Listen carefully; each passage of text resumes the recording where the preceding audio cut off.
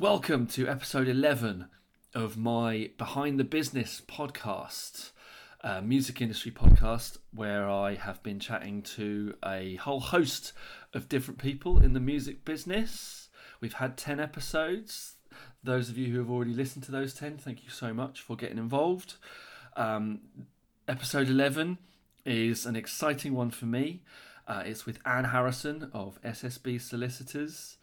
For those who are currently doing a music business degree, or those of you who are thinking about doing a music business degree, Anne Harrison has literally written the book on the music business.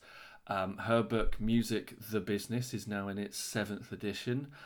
It's a book that I recommend everybody has. I'm not on commission, honest, but it's a book that is very, very useful for anybody in any area of the business. It's a book that helped me through my music industry degree and has continued to help me since getting various jobs. I met with Anne at the SSB offices back in September of 2018 in Hammersmith in London, and I know Anne from working together with her when I was at Peer Music. It was a great honour for me to work with Anne, bearing in mind that she wrote the book that helped me through my degree. So working with her was a great pleasure, great privilege. We discussed a number of things, including the qualities of the current modern music lawyer, the role of the current modern music lawyer, as well as some of the kind of bigger topics going on at the moment, including Article 13 of the Copyright Directive, as well as Brexit. So massive thank you to Anne Harrison for getting involved so early on in the podcast. It would be lovely to sit down with her again and chip away at a few of these topics in much more detail. But until then, enjoy my conversation with Anne Harrison, and I'll be back at the end.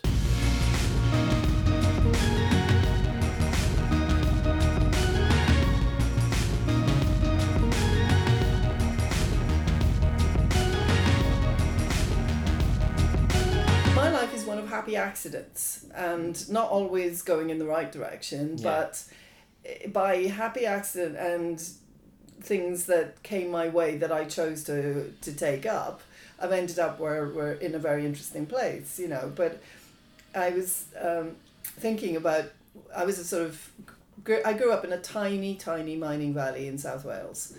1 bus an hour going nowhere is how I describe it. Mm-hmm. And there was nothing there. The highlight of our day was hanging around on the milk floats, and it was just nothing there at all.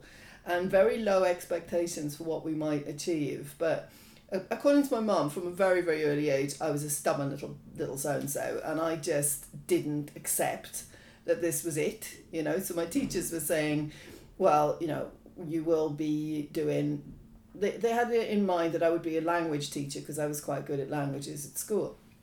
Nothing wrong with teaching at all. I do an awful lot of it now, as you know, Dan. Mm-hmm. But at that point, I was thinking, okay, but I don't see myself in that role. I don't know what I do see myself as, but it's not that, So I started to look around and see what else might be possible, and went to the library and saw what other courses were available and what I might do with this language skill. Mm-hmm. Basically trying to get as far as possible away from Wales for a while. So I picked all the colleges that were quite a long way from Wales. Right. And didn't really care what subjects I was up for. Just that, it had German in it somewhere. One I think was German and archaeology at Reading. Goodness only knows why. Thankfully, I didn't get that one, so it was all right. But it just shows that you can't ever see really clearly where your life is going to be, because as a 15-year-old listening to David Bowie records in my bedroom in this tiny mining village, if you'd said to me that in 20-30 years time you will meet David Bowie, I'd have told you were totally and utterly barking mad. Yeah. But it happened, And so I just kind of I'm just stubborn, and I think, just wouldn't accept the constraints that other people were placing on me. Mm-hmm. So, do you think people who find themselves in music law choose law first, or is the music the kind of the focus point of... it's an interesting one, because obviously when I started, you couldn't choose a music law route. It didn't exist. Okay. So all you had was the option of being a lawyer. Nobody would say to you, oh yeah, by the way, you could be a media lawyer or an entertainment lawyer, or You were just a lawyer. you were a lawyer, wherever you ended up. and it tended to be either a criminal lawyer or a civil lawyer, barrister or solicitor, and it was kind of quite black and white. Less choices really than are available to people now.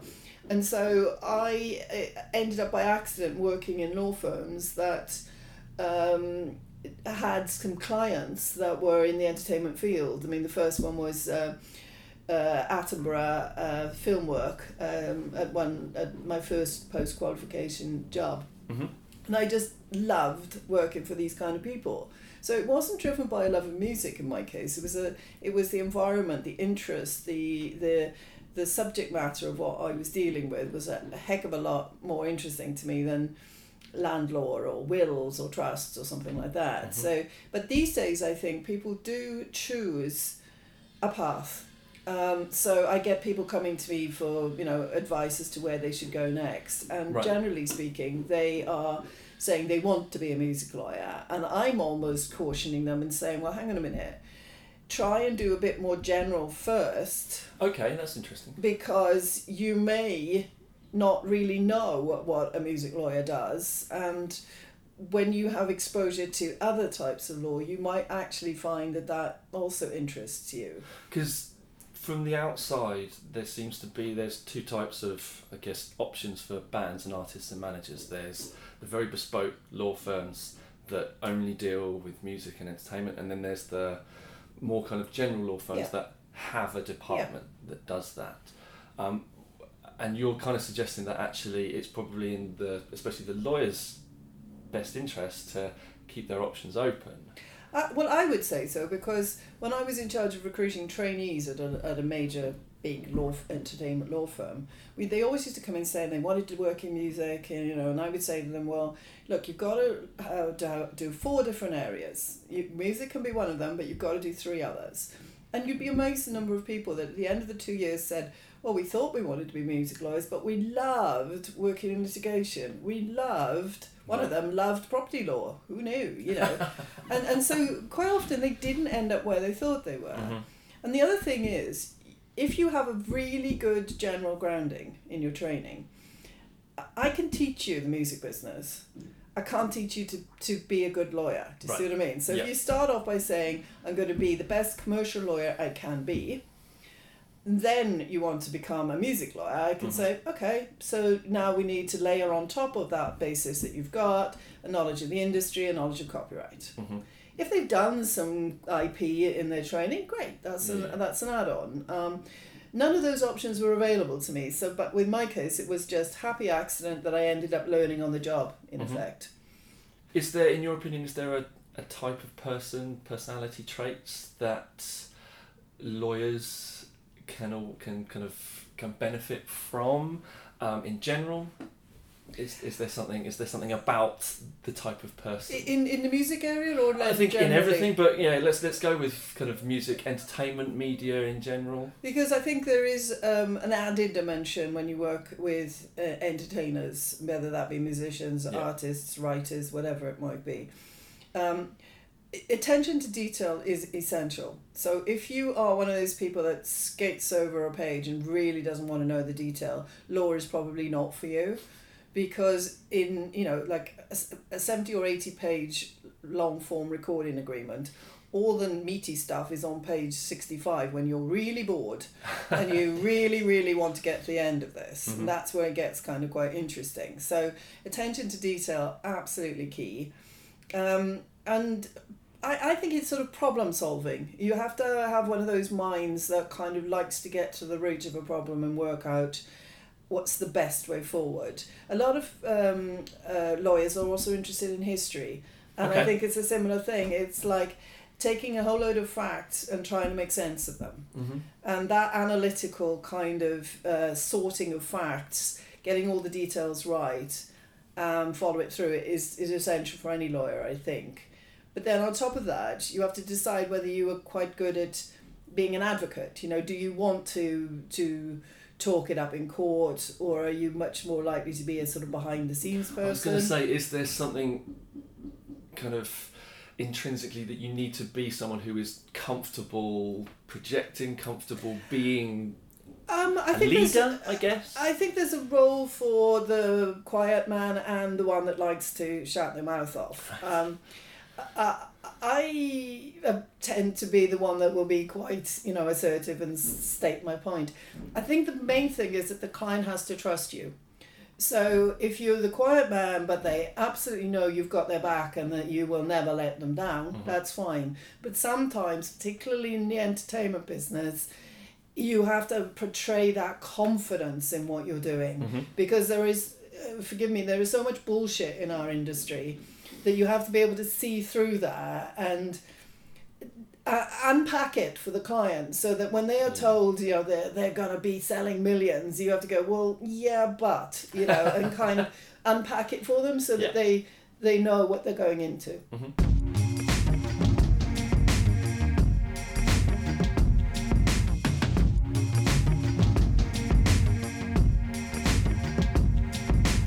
Let's talk about the industry now. What about the music industry still motivates you, still perks your interest? What is it about the music industry that you really enjoy kind of getting your teeth into, learning more about?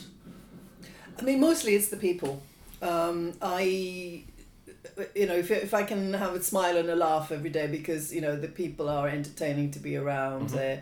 Creative people are very interesting people to be around on the whole. They may be difficult, but difficulty coming from talent is fine. Yeah. I really have no problem with difficult, talented artists. Okay. Difficult and talented artists is a different matter. But also, you know, there's so much changing all the time. I mean, at the moment, I'm trying to get my head around Bitcoin and where that might fit in. And first Bitcoin deal has just come through. Right. And, you know, virtual reality, is that a thing? It's more a case of what do I invest my time into, you know, because there's so many interesting routes, some of which are going to go absolutely nowhere. Some services that pop up one week and are gone 2 weeks later, you know, it's like, how much of my brain do I put into learning about what that is doing? Is that you know? something that I guess this area of the industry is not struggling with, but kind of the transient nature of all the different bits and bobs that are happening and whether or not it's worth bothering with? Yeah, indeed it is, because, you know, we have to spot trends. Mm-hmm. So if a client comes to us, they're coming partly for sort of just strategic advice as to where they might go or what kind of deals they might do. Yeah. Particularly as so much of it is now DIY. And so, you know, are they able to do it themselves? Do they need outsides? What do they need? How might they structure it? And in order to be able to effectively advise in that, we have to have a good overview of the industry. Mm-hmm. So an awful lot of what we do is trying to see if a trend has legs or not. If it has, then we have to invest time in getting to the bottom of it. And I'm guessing that's the reason why you're trying to get to the bottom of Bitcoin because, and blockchain. you know, I'm not entirely convinced that Bitcoin is the future, but it's not going away, so we have to look at it and at least understand the issues around it. And the same with blockchain, which is obviously a Bitcoin and blockchain very closely related, but and then just the changes in the law that keep coming up all the time that you have to at least know the headlines of. Yeah. You know, because one of the skills of a lawyer is knowing where to look. Mm-hmm. So we might be aware that there is a new law coming down through Europe, for example. We don't need to know every single line of every page of that law, but we need to know when it might kick in, and then we go and look for the information at that point. Mm-hmm. So it's more a big picture overview that we need to keep up to date on. What are you making of on a personal level, what are you making of what the industry is becoming at the moment? Everything that's happened recently, I kind of want to steer away from some of the more kind of the not so pleasant things that have been happening in Of the course. entertainment industry, but rather kind of the developments in technology, the just the talent that's coming through. What are your personal views of the music industry? Well, it's funny enough, Paul and I were talking earlier this morning about there are relatively few big breakthrough acts this year, and that's a little bit of a challenge. Why is Right. that not happening?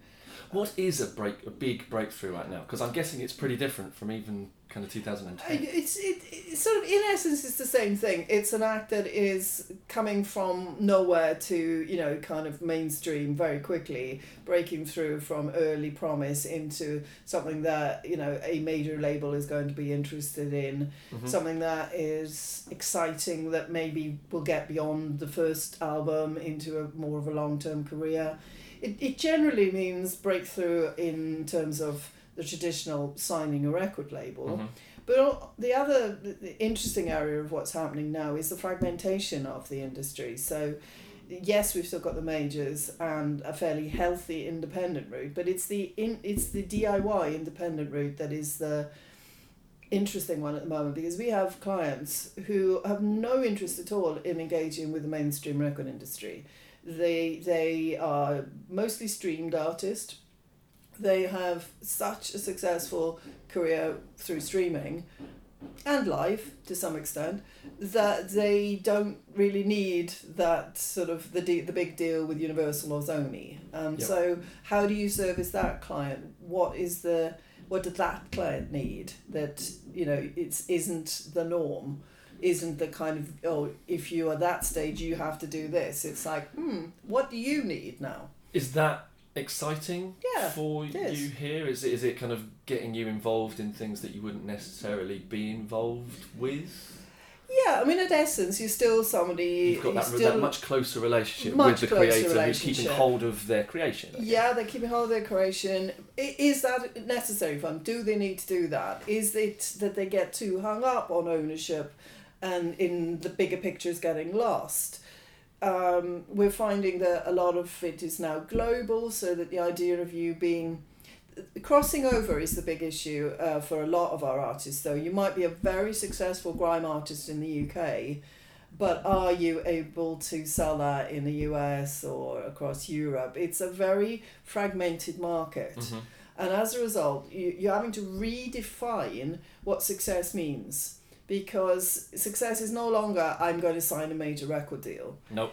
What is it? Does it mean I can give up the day job? Probably 9 out of 10 artists won't ever fully give up the day job, In recently, with some of the artists that you've worked with, are you finding that their idea of success is realistic?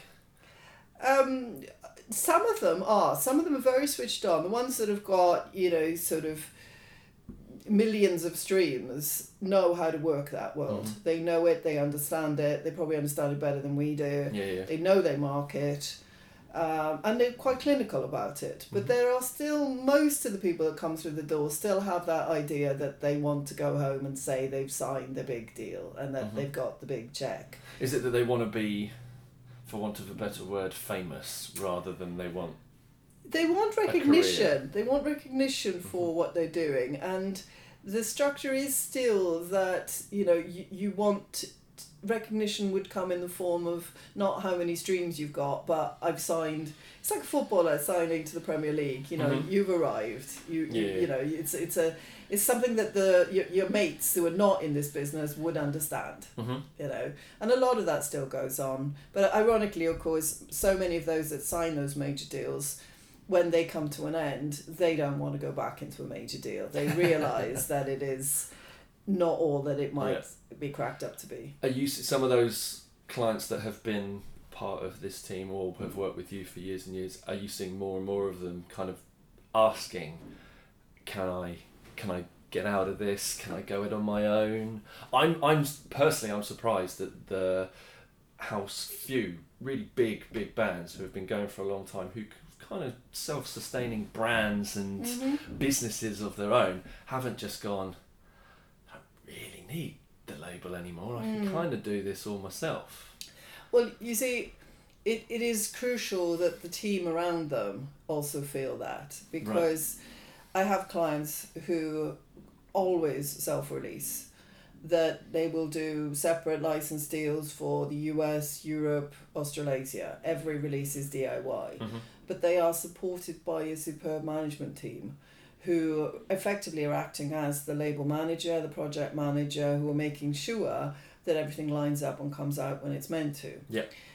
An artist is an artist for a reason. They're not business people first and foremost. They are creatives who learn about the business.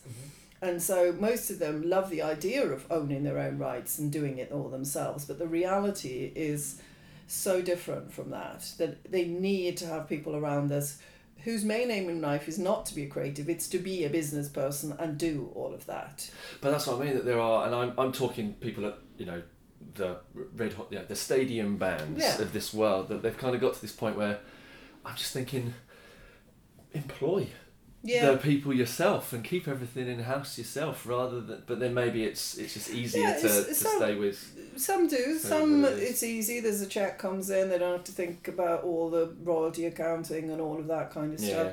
I mean, we are seeing more and more that are prepared to do what we call the label services type deals, where they are buying in the services that they need. Are you a fan of those? I am a big fan of those for the right artists. I mean, a commercial pop artist, that's never really going to work for. They do need the major spinning all the plates for them.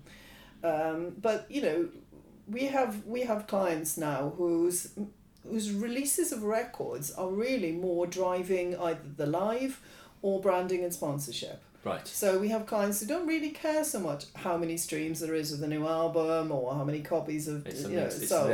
It's a means to an end. It's putting them back on the in the public eye so that the brands want to be associated with them. We have major clients here who can earn so much more from branding and sponsorship that they don't go anywhere. They don't care about the record deal as such. I've had some really interesting chats with a lot of people. So one of the things that I was trying desperately hard not to do was for this to be just a conversation with loads of branding people and loads of sync people. But I've had some really interesting conversations whereby traditional record labels are now those people. Right, we've got an asset. Now we need to match them up with a brand, and it's like the Sonys, the Universals, and the Warners especially are becoming that more than labels. That's interesting because we're seeing it from the other end, that the managers and the artists together are deciding that this is a better and more lucrative route for them. Now that's never going to work for an artist who is a true songwriter recording artist, because for them making the record is always going to be the main thing. Yeah. But if their business advisors are saying to them, you know what, if you hook up with Kooples or somebody who wants to be associated with the same target audience as your music works for, then it's additional income that enables them to do what they love doing. Yes. Right? So you have those artists who are never going to become pure brands. But then you have others who are very aware that their pop shelf life is very short. A commercial pop artists, very few of them cross over into. I mean, Miley Cyrus might be a good example of one who did, because from a child star across to an adult performing artist.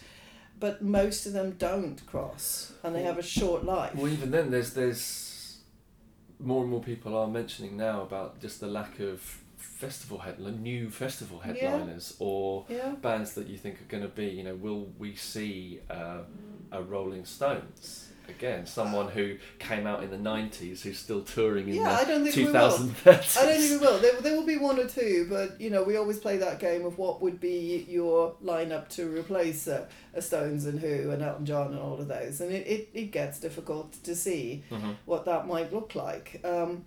But there are those, but I'm thinking more of the absolute pop artists, who have a very short shelf life anyway. They may get sort of 2 or 3 years out of it if they're lucky. Right. And if they're going to sustain a longer career, they have to look at other things like branding and sponsorship or, and boring things being like... a personality, I guess, having multiple...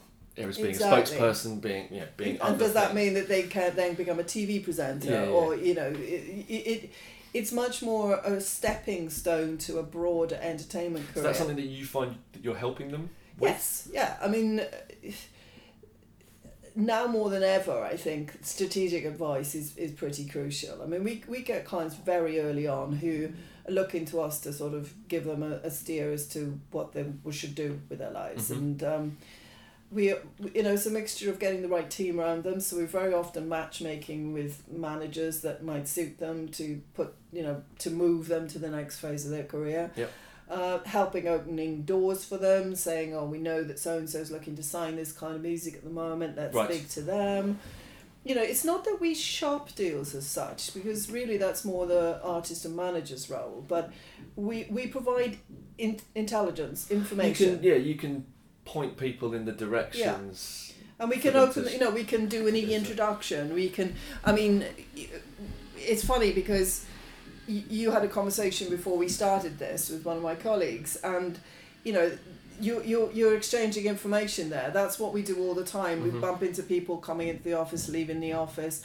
I've seen me come out of a meeting here with one client.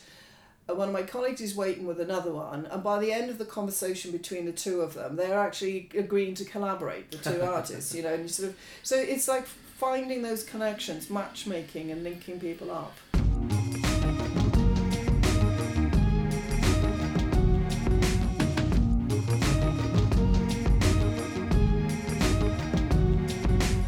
What's frustrating you the most about the current music industry? What's the stuff that really just think, oh God, I've got to deal with that again? Or I'm not sure that anything is. Oh, that's nice.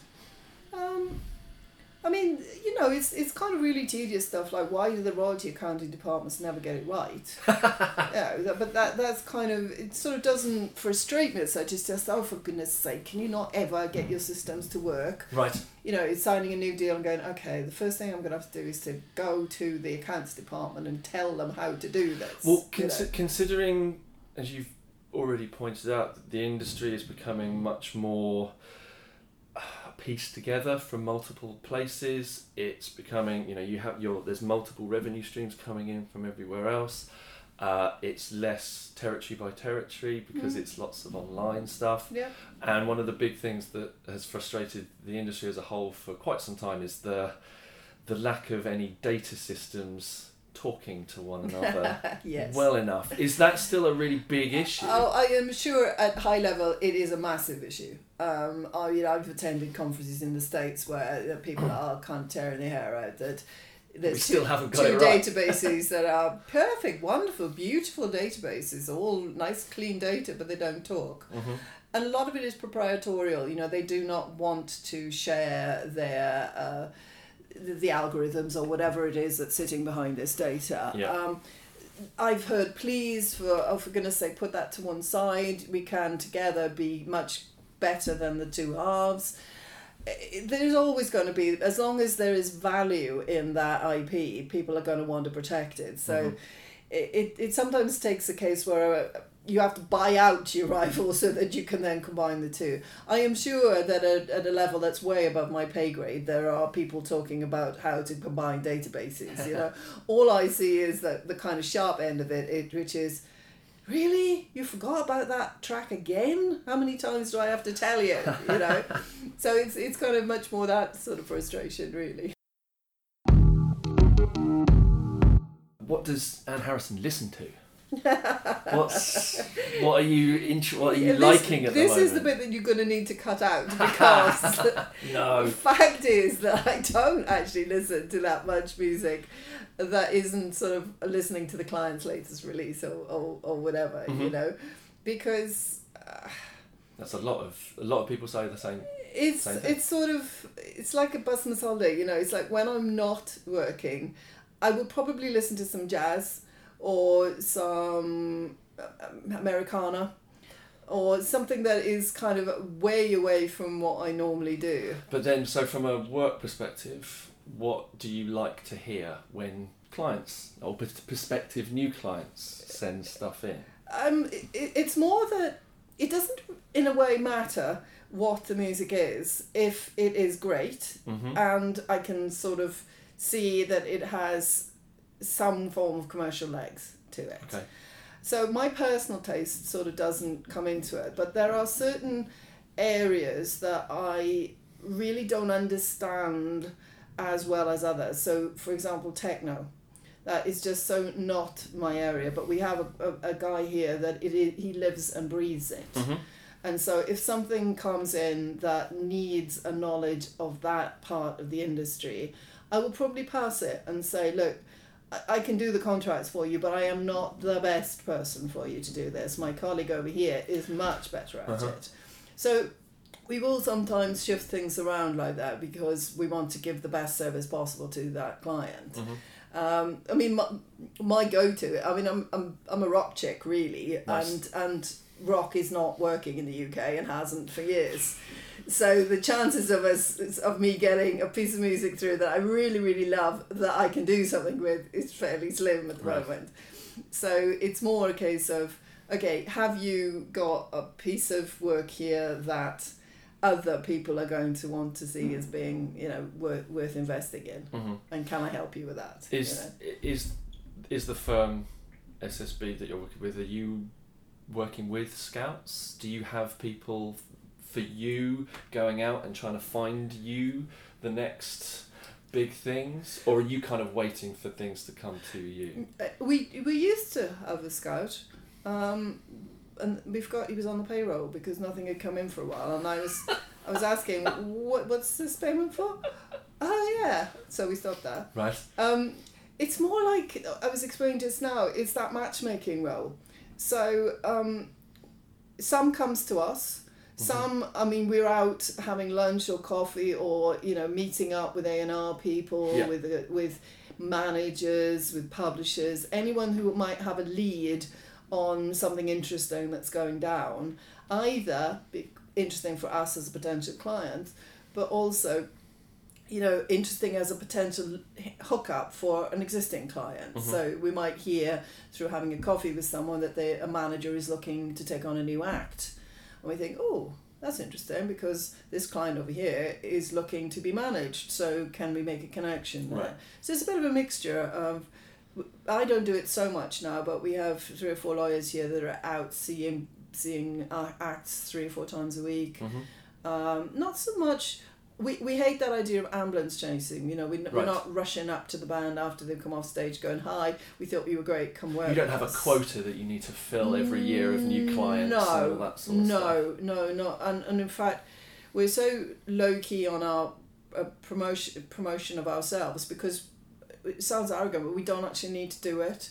So much comes to us just because of our track records, that it was only until 2 weeks ago that we actually got a website, and that was because I was going on this New Zealand trip, and I said I cannot go all the way down there, and then they try and look us up and find nothing online. So we now have a very, very basic website, but we don't It does does play exactly ball. what it needs to do. But we don't play ball with the industry, books, and we don't appear in the guides. We never pay to be included in anywhere. Okay. So it's more a case of they come to us, and then we go out there and we make connections with people.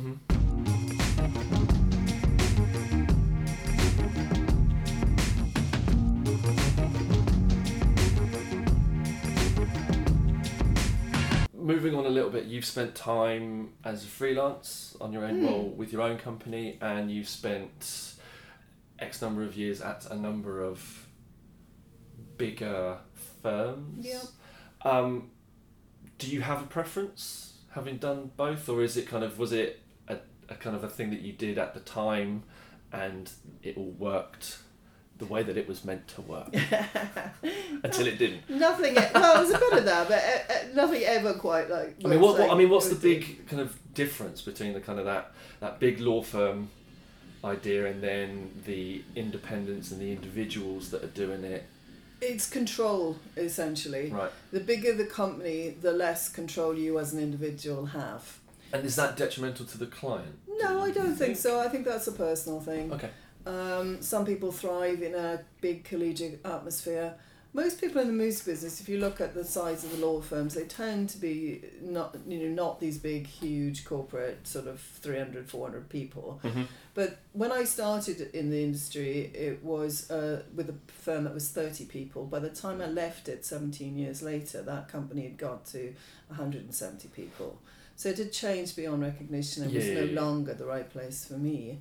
So I went out my own for 14, 15 years, but then came back in to work as a consultant here a couple of years ago because it was kind of getting lonely out there. It was kind of, nice to be amongst people. It felt like it. Well, it's from talking to you previously.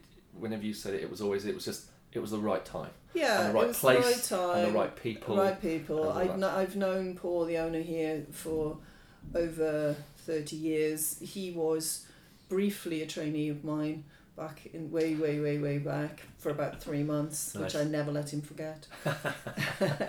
But he wanted somebody to help him run things here, and I like running things. So it was. So it was for him. It was getting to a point where actually he was looking at kind of strategically expanding and bringing on the right people. I mean we bought the building next door, so we're going to expand into that. Nice. So there's a lot more kind of management of things required, and he's not a manager. He just wants to go and do what he does, which is be a great lawyer. So. I kind of quite like ordering people around, so it's quite fun. It works. and you also kind of work directly with the artists side of things, but you also have publishing clients. I first met you when we were working together at Peer Music. Yeah. What's your preference in there? Because there's different intricacies with how those relationships work. You're doing different things for a multinational publisher than you are with a singer-songwriter or something like that. So absolutely. on a day-to-day basis, where's the preference? Where's the motivations? The preference has always been to work for the talent. Mm-hmm.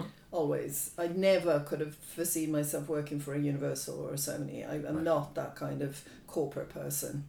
So preference would always be for the writer, the performer, the manager, the kind of entrepreneurial talent end. Mm-hmm. But it was interesting when I took up the business affairs job because it's part-time, so it gives me a kind of foot in both camps. But it was very useful, I think, to my general advice to my clients to find that seeing the other side of the coin, the pressures that are on a major publisher to get deals done, to do the right kind of deal, and the pressures on the in-house lawyers was quite interesting for me to learn, because it meant that I could then understand better how to work with those in-house people for myself when I was dealing with my own clients. Right. So, for example, to know the time pressures these guys are under, to know that they've got limited resources and you have to grab it quickly and move on. So I found it really interesting, but again, it's an independent publisher. It's a family-owned company. There's a different vibe. There is a different vibe to to answering to shareholders or needing to get your position in the publishing world for your shareholders to be, seeing that they're going to get a return on their money. That's the sort of world I don't want. But the independent, family-controlled or entrepreneurial-controlled companies is definitely me.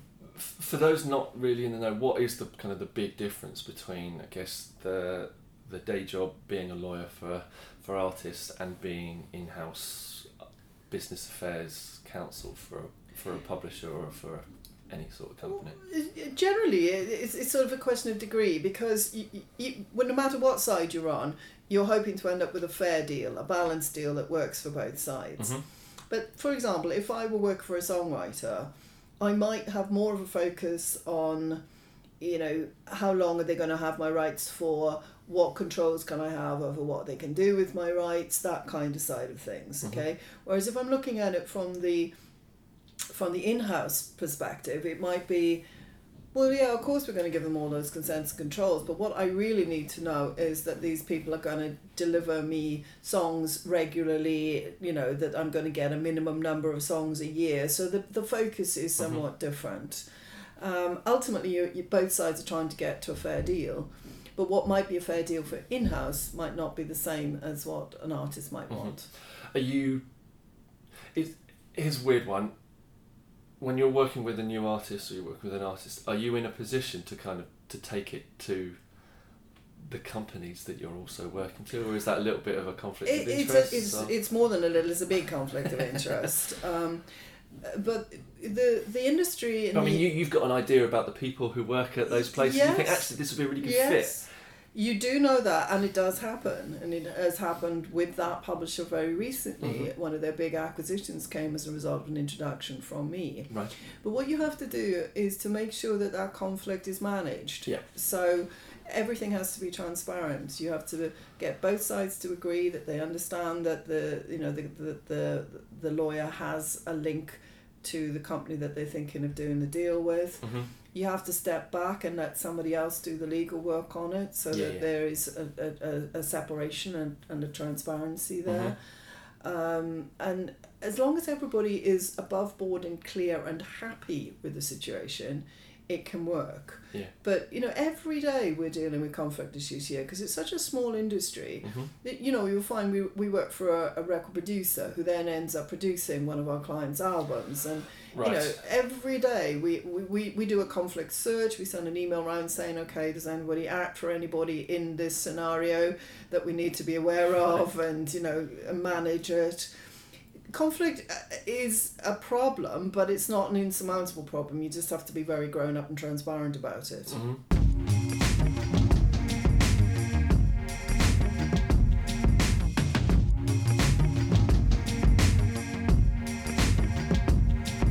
I would be missing an opportunity if I didn't ask for your personal and professional opinions on what the hell's going on with Article 13 and the EU directive at the moment. It's something that I think my students are going to get bored senseless with me talking about. It's a fairly big issue. It is. The last time that I heard you speak, you were talking very neatly, eloquently and interestingly about the relationships between IP creators and utilisers, especially online. So I had to bring it up on whether or not what's going on from your perspective. Do you think it's all positive, seeing as it's just been past-ish, I guess? Well, I think that's it. It's past-ish. Yeah. It's a huge step forward in conceptual terms, because up till now, the service providers like Google have said it's not our fault, Gov. So any user-generated content that's on our services, we're not responsible for. Mm-hmm. It's like we're the telephone company that provides you the telephone line. We don't know what you're saying when you're chatting on our telephone line. Same kind of notion. And they've used this old sort of formula of safe harbour, which is an old legal concept that gets them out of jail on this, or has done up till now. And so the huge conceptual shift is that Article 13 of the new Copyright Directive does foresee circumstances in which they can be held responsible for policing what content is on their services. Mm-hmm. Now you can imagine that they really, really do not want this to happen, Nope. because the cost to them of policing is going to be enormous. The restrictions it's going to place on the freedom of the internet is also enormous. Some people feel that it shouldn't happen because the internet... Well, it's the end of the meme. Yeah. So possibly. There are some that say that's not what the web is about. World Wide Web was about connecting, not putting barriers up. So it's not a simple kind of conclusion, this one. But what was not happening was these service providers were saying it's not our fault, Gov, but they were on the other hand making financial gains from it, which they were not sharing with the people whose content was being used and abused on these services. Mm-hmm. And so we probably wouldn't have felt the need to push it quite so hard if they'd actually come to the table and talked to us and said, okay, we're making a lot of money from your content. There's a gap here that we need to plug, the so-called value gap that keeps coming up. And a way of bridging that would be to have made a deal with us, Mm-hmm. which Spotify did, for example. Right? Instead of that, they went, no, arrogantly, no, not our thing. We're not, by the way, we might make some money off this, but we're not giving you a fair cut of it. So hence, the need to push at a political level. Mm-hmm. The big problem two problems with it. One is that the UK may not be able to get the long-term benefit from it, depending on when it comes into force. Because with us leaving the EU in 6 months' time, even though there is a transitional period of a couple of years, we do not yet know whether, if a law is passed in that transitional period, we get the benefit of it. The detail That's is a whole not other conversation. The detail is not kind of fleshed out. So what we need to therefore, in the UK, is be aware of is that if, for example, we cannot take the benefit of it, we have to have a similar or parallel law of our own in the UK. Mm-hmm. That is going to be a big problem because Europe is being far more kind to the creatives and the content providers than the UK has. So it looks as though the UK would be more inclined to side with the IP ISPs. ISPs. Yeah. They have been lobbied very, very hard, and there is a view within government that we don't need that kind of protection, and that actually we need the ISPs to open things up for education, for other purposes. So Right. their focus is different. Mm-hmm. Their focus is on the value of the internet for education and training. So we would have to lobby all over again to get the UK government to pass a similar law. Right. And I'm not hopeful. So this isn't going away anytime soon. It's not going anywhere anytime soon. And the other side of it is that although Article 13 has gone through the first stage, it now has to appear in a formal directive that will be passed through all the various levels of the EU. And you can rest assured that the ISPs are going to be lobbying harder than ever behind the scenes. Is this something that is genuinely worrying for yourself and for others in your position? And for, I mean, obviously, I would kind of assume that it is. Do you know what? But, it's kind of not. It's not sort of. It's not something I wake up worrying about. That's fair enough. But in practice, of course, acting for the creatives, if the creatives can't get a fair return from the way their music is now being used, then ultimately, yes, it's a huge problem for us. So we are interested, but we have vested our trust in the industry bodies that are lobbying on our behalf, who have the interests of our clients at heart. And they've won this first hurdle, which is massive. Yeah. But it's just the first in a long battle.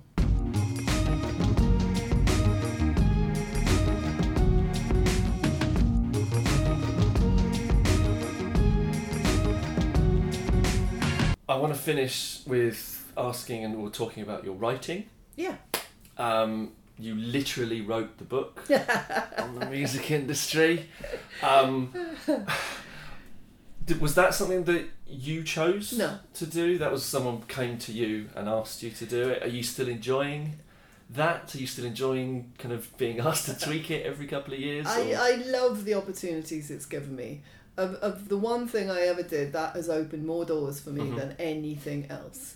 And a lovely man called Stuart Slater, who was an A&R man in the music industry, moved across to book publishing, and his role was to try and find interesting projects, mostly autobiographies with artists and things. So he said to me that we don't have a UK version of Donald Passman's US book. I think I've heard you talk to artists when you're going through contracts with them. I think you have the style that could do this. I didn't want to do it. The firm that I was with would not give me any space or time to do it. Right. Stuart worked away at me, and eventually I agreed. He flattered the ego enough that I accepted. But I had to do it all in my own time because the firm I was with did not support it on any level. Wow.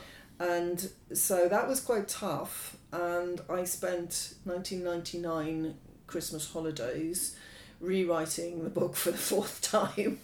So I don't have much remembrance of the So next year's the 20th anniversary.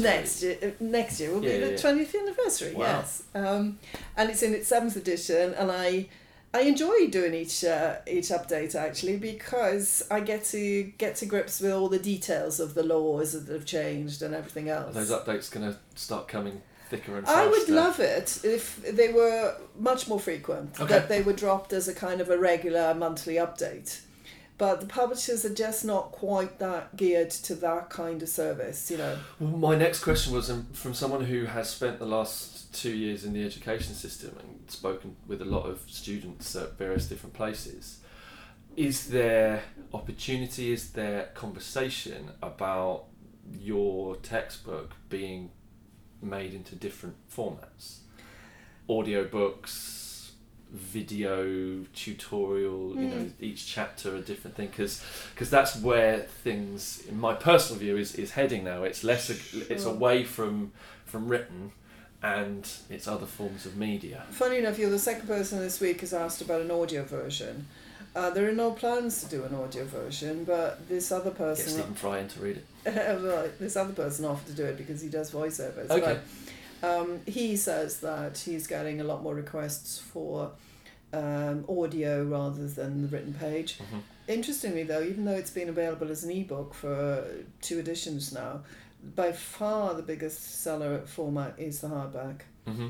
And so it's kind of that, because the publishers see that, they're not interested in investing in the cost of making an audio or a video version, because they just keep selling the hardback. Mm-hmm.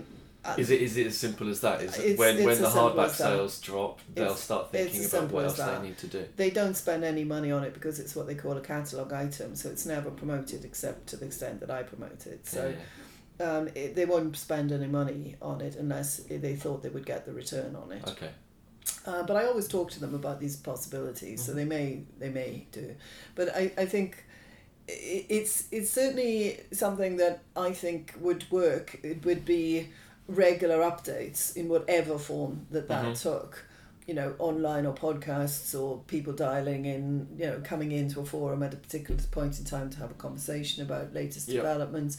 All of those kind of things are possible, but because the publishers own the copyright in that book, I can't do anything with that book that doesn't involve them. Right.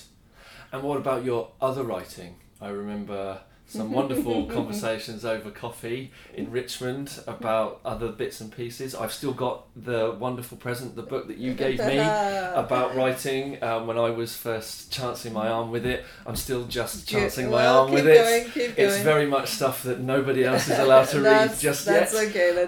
But yeah, so what? How is that? What are you still kind of chipping away at that stuff? It was your love of history, I believe. It's my love of history. I'm actually next week supposed to be on a writer's retreat in Scotland. Lovely. Which I try and do once a year. There's a fabulous place up north of Inverness that does it, but it's been so busy this year that I've had to postpone it, so I'm not going this year. So the book, I'm afraid, has gone somewhat on the back burner. Right. Everyone would say, oh, but if you really wanted to write it, you'd find the time. Well, I haven't found the time at the moment. Fair enough. So it's I'm still doing an online writing course with Berkeley College in San Francisco. Okay. So I keep my hand in writing because it's still very much a passion. It's creative writing and I enjoy doing it. Okay. Yeah. And last one, what is ahead? So we're in September now. This is probably going to go out in January. So what does 2019 hold? For yourself, personally, professionally, for SSB, is there any kind of interesting things that you can mention at all? I mean, it'll be more of the same. I will continue as a consultant here, probably over time slowing it down a bit. I'm busy mentoring other people here and bringing through other less sort of less experienced people. So there's a mentoring role there. Firm is growing, expanding into next door, so all sorts of interesting opportunities opening up there. And in the industry, I don't see any major shifts coming. Brexit is out a jazz album just yet. Brexit is the big unknown currently. I personally don't think it's going to have the enormous changes that everybody's fearing. Okay. But it is an unknown, so that's, I suppose, what we'll be watching a bit next year. Lovely stuff. Thank you very much for your time. All right, Dan. My pleasure.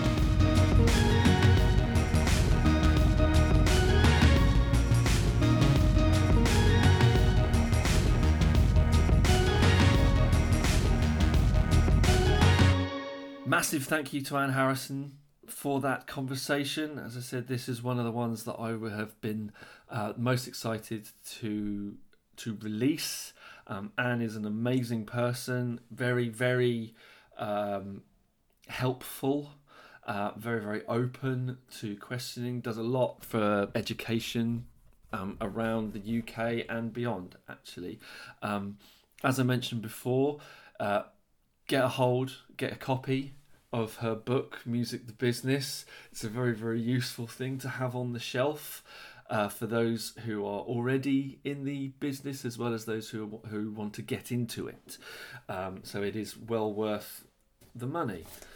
Again, thank you very much for coming back and listening to this podcast. I hope to get better at these intros and outros at some point. But until then, you'll just have to get used to me stuttering and stammering my way through all this. It's very odd. Please do follow the podcast on Instagram at Behind the Business Pod. I'm hopefully going to be setting up not only a website for the pod, but also Facebook pages, and there might even be a YouTube channel in the works. So watch this space for that.